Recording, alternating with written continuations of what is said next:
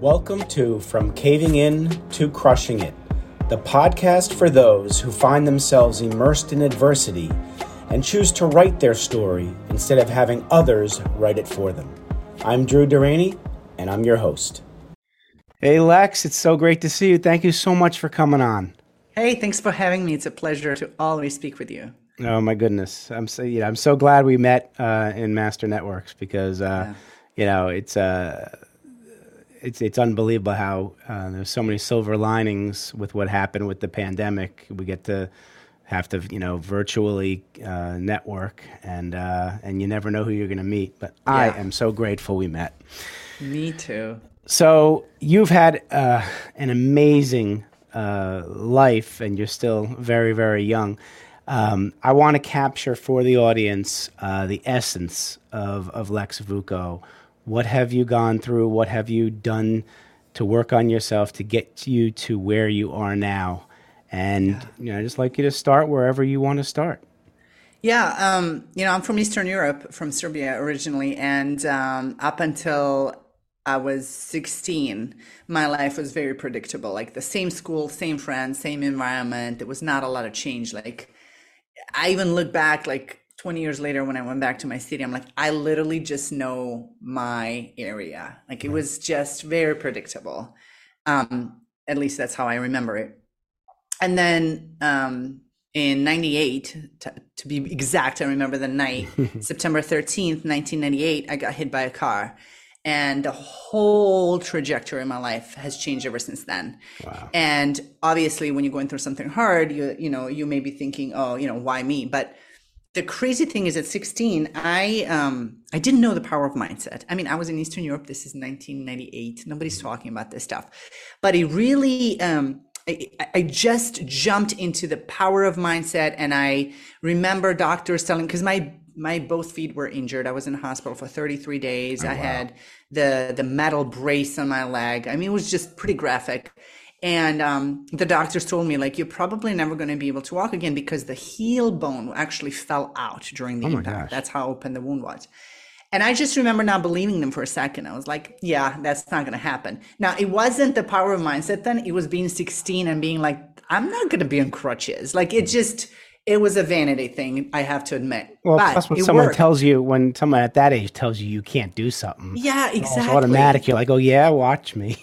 Well, I think it was literally the first moment in my life when I started doing things in spite of, kind of. Like they said, you're never going to be able to walk. And I was like, okay, watch me.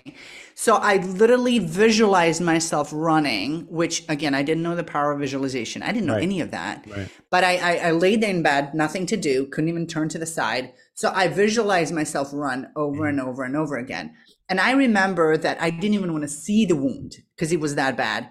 4 weeks later, nurses were still changing the dressing, and they said, this looks so good. This is healing so great. And I said, okay, I'm brave enough to look at it now. Okay. And when I looked at it, I almost wanted to vomit. I was like, this is crazy. Wow. But I kept the positive attitude, again, instinctively. Yeah. And my mom was freaking out. I was like, Mom, it's going to be fine. It's going to be fine. And I walked out of there on crutches. I was on crutches for 6 months while I had to do all the other things and let the body heal. Right. And actually, miraculously, the bone grew back. So I'm able to not only run, but I became a trainer later on. Wow. Again, I think it's a lot of it started that whole in spite of thing. Now I'm going to prove you wrong, which is so funny because whoever knew me from, like, I'm not a competitive person, but it started changing me to start competing with me and to kind of be better off, right? And I think that was a crucial moment for me for so many reasons that I just named some of them, but also right after that, there were situations that happened. Like the day I had to go to a different town for rehab for my ankle. The day I got out when the bombing started in Serbia. So it was literally that day. I got home about 2 p.m., 8 p.m. were the first sirens. So there was a lot of things going on until I finally, so I went to Venezuela with my mom for 3 months to get away from that, which is a whole nother thing, leaving people that you love behind. Right. Because like my dad couldn't leave. He was below the age of 65 at the time and so on. And that's a whole nother mindset thing. And then we came back and I ended up moving to States to go finish high school at that time in States. So that when I landed in the States, I thought, okay, this is the first time I can unpack. It's been a while. I can unpack now. But that whole thing started culture shock and all these other things that were going on in my life that were not great. And it's just crazy how when you look back at the hardest, most awful times in your life, they ended up being your best. Because looking back, that was all the best stuff that could have happened to me, because I started developing grit. I started developing, I call them mindset calluses. Like I started getting to a point where I realized that was me, right? I have to have me in order to survive. Right. Now, yes, I got stuck in survival for a long time, and not addressing that made me live in anger and survival for the next decade or so. Yeah. However, now that I have more stabilized and found myself, I found that was such an important part of my life, because I know that I would have never developed the grit and the drive and the passion for life that I have now. That's pretty powerful what you said. And you think about, you didn't get the opportunity right after you got home on crutches to like assimilate back into society and give yourself that mental capacity to physically heal, because you were thrown into something else that was beyond your control. And then there too, you're talking about leaving that, and you basically had some healing to do, from the car accident, the mental anguish, the physical anguish, then healing of having to leave home, and then coming to the States, and a lot of healing, just turning your life upside down. So yes, if all of that didn't happen to you, you wouldn't have probably developed that grit. Now, what do you think would have been able to happen if you were able to work on one thing at a time? That's the difference in how I'm raising my son. Gotcha. So I have a 4-year-old at this time, he's 4, right. And I think about that all the time. Mm-hmm. I love what I was able to create from myself, from what I went through, right. But it was a lot of trauma for me. Right. So I believe that you can develop all these skills without having to traumatize yourself or having to go through trauma. Sometimes we can't choose in life, right? Like there are people who have been through traumatic events and things like that, just like, they're like, I didn't put myself through this. Right. But when I look at my son and I think of, I want him to have grit. I want him to develop discipline. There's certain things that I want him to have. But how do I position myself to always put him in a situation, or situations, not always, but frequently enough, so that he can have the right amount of adrenaline going through his body to develop into who he needs to become? Absolutely. Because if I give my kid everything, and if I do everything for him, he won't have the reason to develop into that. And I hope to God he never has to go through trauma to learn the lessons that I want to teach him. Yeah. So I observe that, and I think sometimes, how different would that have been? But it's one of those things that you can never answer, because I don't know. I don't know how different I would have been, right? No. I don't know who I would have been. I just know that I am thankful for all that stuff that I've been through. And to anybody listening to this who has a story, right. To me, it's like, if I catch myself in victim mentality, if I live in that saying, well, that happened to me, and then the war happened, and then I lost this, and I'm giving too much power to those people and those events. Absolutely. And to me, I'm not doing that in this lifetime. Mm-hmm. I will work on me 24/7 if I need to, not to give power to those people or circumstances. Because when someone hurts you in the past, they have hurt you in the past. If I let that still affect me today, I'm giving them the power to control my life today. Absolutely. And I'm not willing to do that. So my message to people is, whatever you've been through, find strength in the fact that you deserve to have an awesome life. I don't know if you remember, there was that girl that got kidnapped years ago. My God, I forgot her name. She got kidnapped from her own bedroom in Utah, and they looked for her for like 8 months before they found her. And her mom, this is an interview that I listened with her that also is like one of those quotes. When they found her, she was riding somewhere with her mom, and her mom said, listen, what these people did to you was absolutely awful. Mm-hmm. But the best thing you can do for you is live the life on your own terms and move away from that. And I thought that was such a powerful statement, because that's exactly what it is. Yep. If she or I or whoever continues living in the past, we keep allowing these people to create our life. Absolutely. And I hope that nobody's willing to do that. No, I think unfortunately, most of our society does live like that. We don't realize that we control our mind. The mind does not control us. And you're right. I mean, for years, I would regret the past, which means I'm giving power to whatever my life was. And I give you a lot of credit, too, because I know that you're going to be able to strike that balance with your son. You had told me that when you lived at home and your mom you had the allowance from your parents and it was just what you would expect. And then you came to the States on your own and it was like completely different. Tell me a little about that. Without that comparison, you wouldn't have realized that things are different or could be different. Well, it's one of those things, you don't realize what your life is or how different it is from others until you tell somebody your story. Right. And that's what happened is when I came to States, and I actually remember this. I went to high school and it was Thanksgiving, and they gave us a sheet of paper to write down people who we're thankful for. And people would write down 1, 2, or 3 names. And I kept writing so much that I had to flip the page. And as I kept writing, kids started gathering around me. And they're like, what is this? How many people are you grateful to? And I'm like, a ton. Like, there's so much that happened in my life that I got to thank people for, right? And it's also the first time I was introduced to gratitude or thankfulness.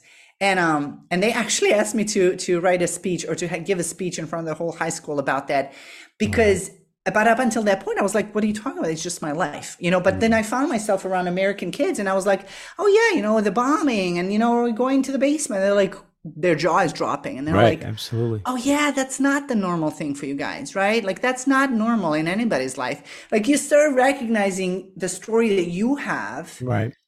Before you can compare it. Now, yeah, I think that's the main thing is I love to analyze myself and my past without dwelling in the past. Right. And that's what I did. I look back and I was like, wow, my parents gave me a lot of freedom. Now, we didn't live anything amazing, right? Like, this is Eastern Europe. Right. But I had all the basic needs met. And we all know once you have your basic needs met, it's like there's not much more than that, especially when you're a kid. Like, I didn't want much. Right.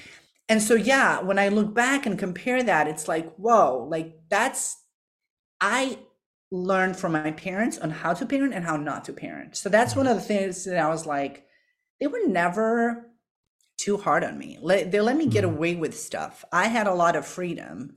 Not to say we never argued or anything like that, but it just, to me, looking back in retrospect, I feel like I was given too much. And that's the danger of parenting, is we want to give our kids everything without really realizing that's not always in their best interest. Right. Well, I mean, that and doing so, like you mentioned, it could cause entitlement with the kids. And I think you telling your story to the American kids when you moved here, I'd bet you that it helped a lot of them, because many of them maybe sat in that entitlement seat, and then hearing your story were like, wow, that their life is not normal to some people outside of their own situation, Yeah. And so you mentioned the war, and I don't know how much you want to get into it, but I am curious how that, at that age, 16, how that affected you, and that spurred on you having to leave your own country. And can you tell me a little more about what happened then? Totally. So I'll first preface this by saying my story is nothing comparing to some other people, right? Like, I've seen and heard stories from people and I'm like, holy moly, like they've been through the war. Right. And this is going to sound ridiculous, but honestly, I've just been through the bombing. Like, in comparison to people going through a war, it's not a big deal. But when I was 16 or 17, I really didn't realize the impact that it had on me until much later on. Because again, I was in between all these situations happening, like my car accident and going to a different city and learning how to walk again and then having to go. And so there are moments. There are moments that were really hard. For example, you can't just fly out of a war zone, right? Like you have to take a bus. We had to take a bus to Hungary, me and my mom.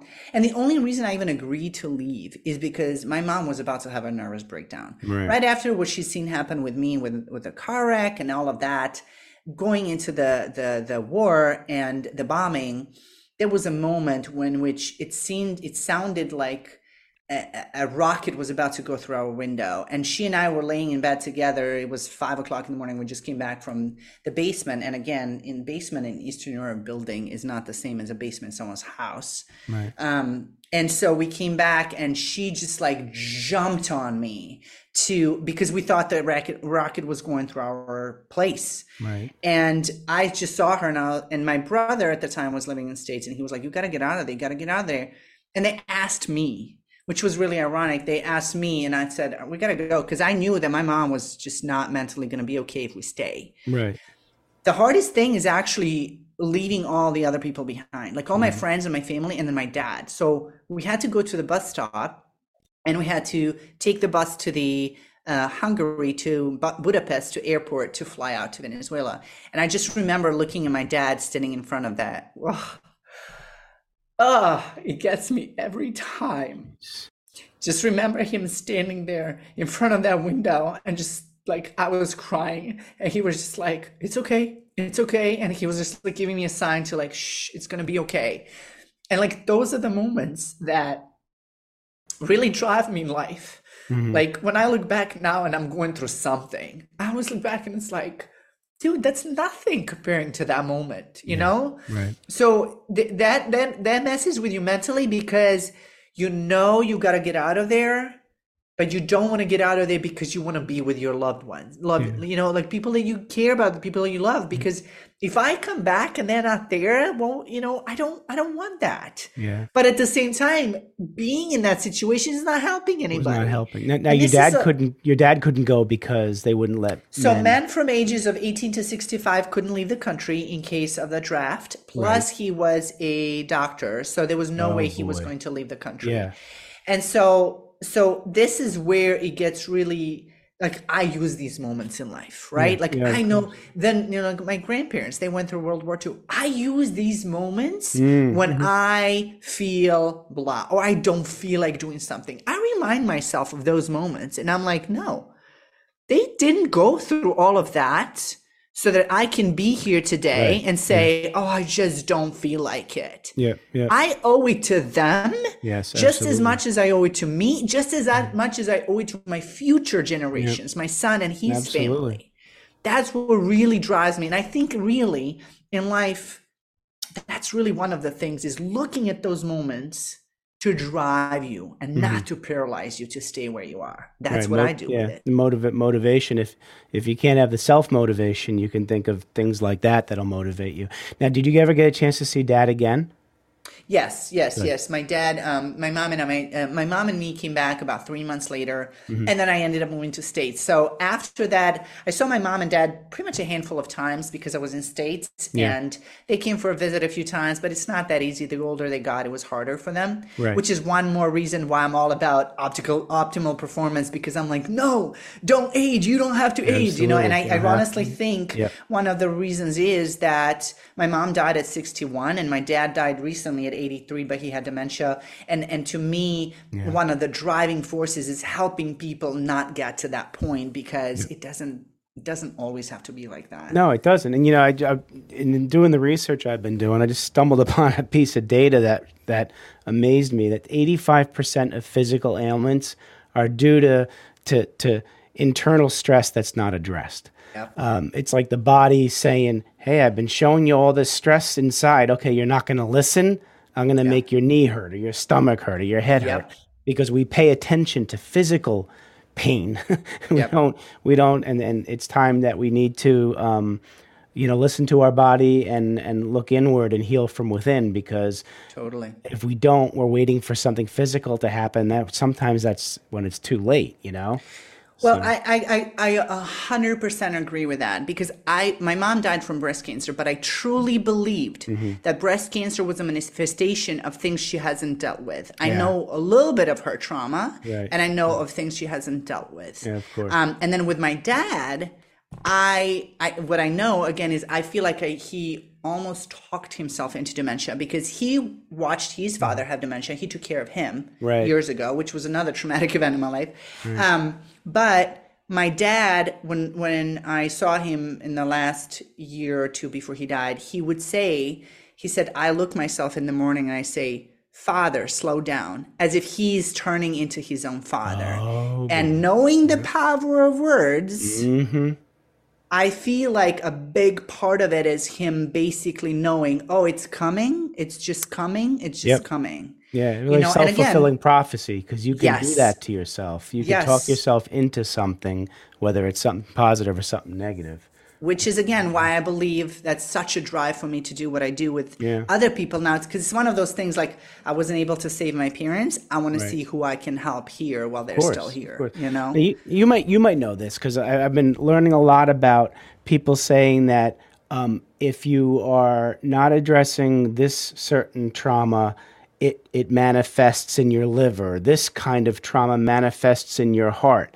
Have you heard any of that kind of stuff? Because I've heard that before. Yeah. I believe it can manifest in any different ways because it's not just that trauma. It's what else comes with that trauma. Because that trauma can lead to another trauma. It can have many traumas in our life. It's also leading to how we speak to people, how we approach people. It can really have a whole other spiral effect, trickle effect, as I call it.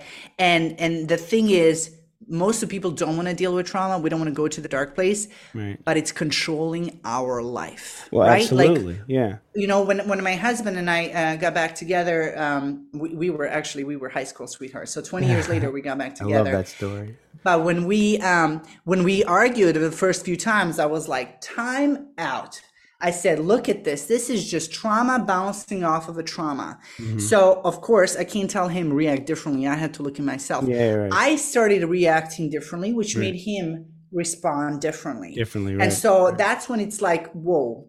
It's not just that the traumatic event is somewhere in the back of my mind. Yeah. It's here every day in how I address my spouse, how I address my children, how I address my coworkers, how I address people on the street. It's manifesting that way. This is why it's so important for people to stop and address their trauma at times. And let's just talk about trauma for a second. It doesn't have to be this one major, huge, big event. It can be 4 or 5 little things. It can be, exactly. And it's not about what kind of event it seemed to have been. It's how it affected me personally. If it's all because relative, the bombing, what I went through, might have affected someone completely differently. Absolutely. You know? You know, I agree with you too, and you really, yes, it could be multiple things that cause that manifest. I was reading that for if someone has abandonment issues, it doesn't have to be just from one trauma. You know, all different. If they generally have abandonment issues, it sits in the stomach, like the abdomen kind of thing, which makes sense because physically, when you are worried about somebody leaving you, you get that feeling in your stomach, the gut, which kind of makes sense to me. And my son had abandonment issues after his mom and I got divorced, and he's got Crohn's disease. Interesting. And it exacerbated during the divorce. So I don't know. It's just, you know, I just believe a lot of the we don't know enough about our human. Oh, exactly. You know, and hell, we only use like 3 to 7% of its capacity, and it's the most powerful machine known to man. Absolutely. You know? I've heard that thing before where they say, you know, you're not scared of failing or whatever you think your fear is. You're afraid of what your capacity is. Yeah, absolutely. Fear and it's something to think sometimes. about, right? Like it's something to think about because we all have, we're all a part of the higher power. So we all have that within us, you know? Right. And another thing I wanted to mention is, you know, we have just recently started talking about energy centers. Some people call them chakras. Some people think that that's too woo-woo. Yeah. But that's just something that's been recently talked about. Yeah. And this is where Western and Eastern medicine need to come together and look at the body as a whole, not just an organ and the thoughts too. You know, all of it matters. This is why we need to change the way we approach self. Yeah, and there's we got to take that stigma, especially in the United States, off of mental health. With the suicide rate in especially in the States climbing, you can't. We never should have ignored it, but especially now, and I think people like you or it's going to be us. All the big, I get in trouble. I'd say the big three evil entities. Government's not going to help us. No. The insurance companies aren't going to help us, and big pharmaceutical companies are not going to help us. Yeah. So for the mental health issue to really come to above the surface and be addressed, it's going to have to be people like you and me, people who have suffered through it, and we know that we have to take control of ourselves, of our minds and our bodies, because we run the show. We're going to write our own story. We're not letting someone else run it for us. Exactly. So Lex, I could talk to you for another few hours, you know. So, but I want to end this with two specific questions. First question is: you are sitting down with young 7 to 10-year-old Lex. Mm-hmm. You want to give her some advice about life. What are you going to tell her? Do something hard. I love that. Do something hard and do not quit until it's done. I wish I was in some sports or tough sports or whatever would have been challenging for me, because it would have helped me start understanding grit, start understanding the moments when you want to quit, how you deal with that, start at that time understanding discipline and the power of the mind and the willpower. So it would be go get your sport, because you know when I was a kid I wanted to do karate, and my mom was like, "No, you're a girl," and she sent me dancing, and I was like, then I wanted kickboxing, and she's like, "No, you're a girl," and I finally went kickboxing at the age of 21, 22. I finally did boxing and kickboxing, and it was great because it was the training, but also it helped me realize I'm not a fighter, so I need to know where, you know, how to push myself mentally, but not to the level where I'm breaking down my body and not actually not being paid for that. You know? I mean, and I learned a lot too, that you about, you know, let children try everything, because sometimes it's best to know what you don't want versus what you do want. Right. Yeah. And how are you going to know what you don't want unless you try everything? Yeah. And if I had never tried it, I would have still been questioning it. And it's like, it's never too late. So my advice to the little me is do something hard. Good for you. All right. Put a different hat on. And now you are a successful businesswoman, entrepreneur, and you're sitting down with young Leks, the up and coming businesswoman. What kind of business advice are you going to give her? Be brutally honest with yourself. And look at the whole picture. And what I mean with that is, what are the skills that you need to have and develop to become the person that you want to be? Because for so long I was advancing in what I was good at. And I wasn't fully, truly honest with myself in what skills do I need? Because there's things that I didn't even recognize as skills that I can build on. Where, you know, in school, you're told what you will learn. Where in life, nothing stops me from grabbing 40 books about mindset, 40 books about selling, 40 books about marketing, 40 books about business, finance, whatever it is that I want to learn. So my advice to her is just be brutally honest with yourself, write down the skills you need, and start with working one at a time. Oh, I love that. I love that, because there's something to say for strengthening your strength and strengthening your weakness, right? Yes. You got to strengthen both. Absolutely. Yes. Well, this has been awesome. Well, I know now that there's a ton of people out there who want to get to know Leks and have a little more time with you. Please tell the audience how we can get in touch with you. Yeah, absolutely. I am on Facebook, I'm on LinkedIn, I'm on Instagram, and I'm on TikTok, and it's all my name, Leks Vucko, Leks Vucko. I'm more than happy to respond to any questions and comments or however I can help. Absolutely. I'm here to serve. Let's give the audience about 5 minutes to learn what you do professionally, because the Vucko method is one of the best things I've ever heard. I love you. That. But sir, let them know what you're doing now and how you're helping people. Yeah, I'm all about optimal performance. I'm all about how I can be my best self, and for my clients, how they can be their best self. So I work with people who either are feeling like they are almost there and they want to go to that next mental and physical level, which I call mental and physical fitness, or people who are like, you know what, I got to strengthen my mindset. I got to challenge myself. I got to work on some things. Mm-hmm. I combine all my knowledge in fitness, in nutrition, in well-being, in biohacking with the mindset stuff.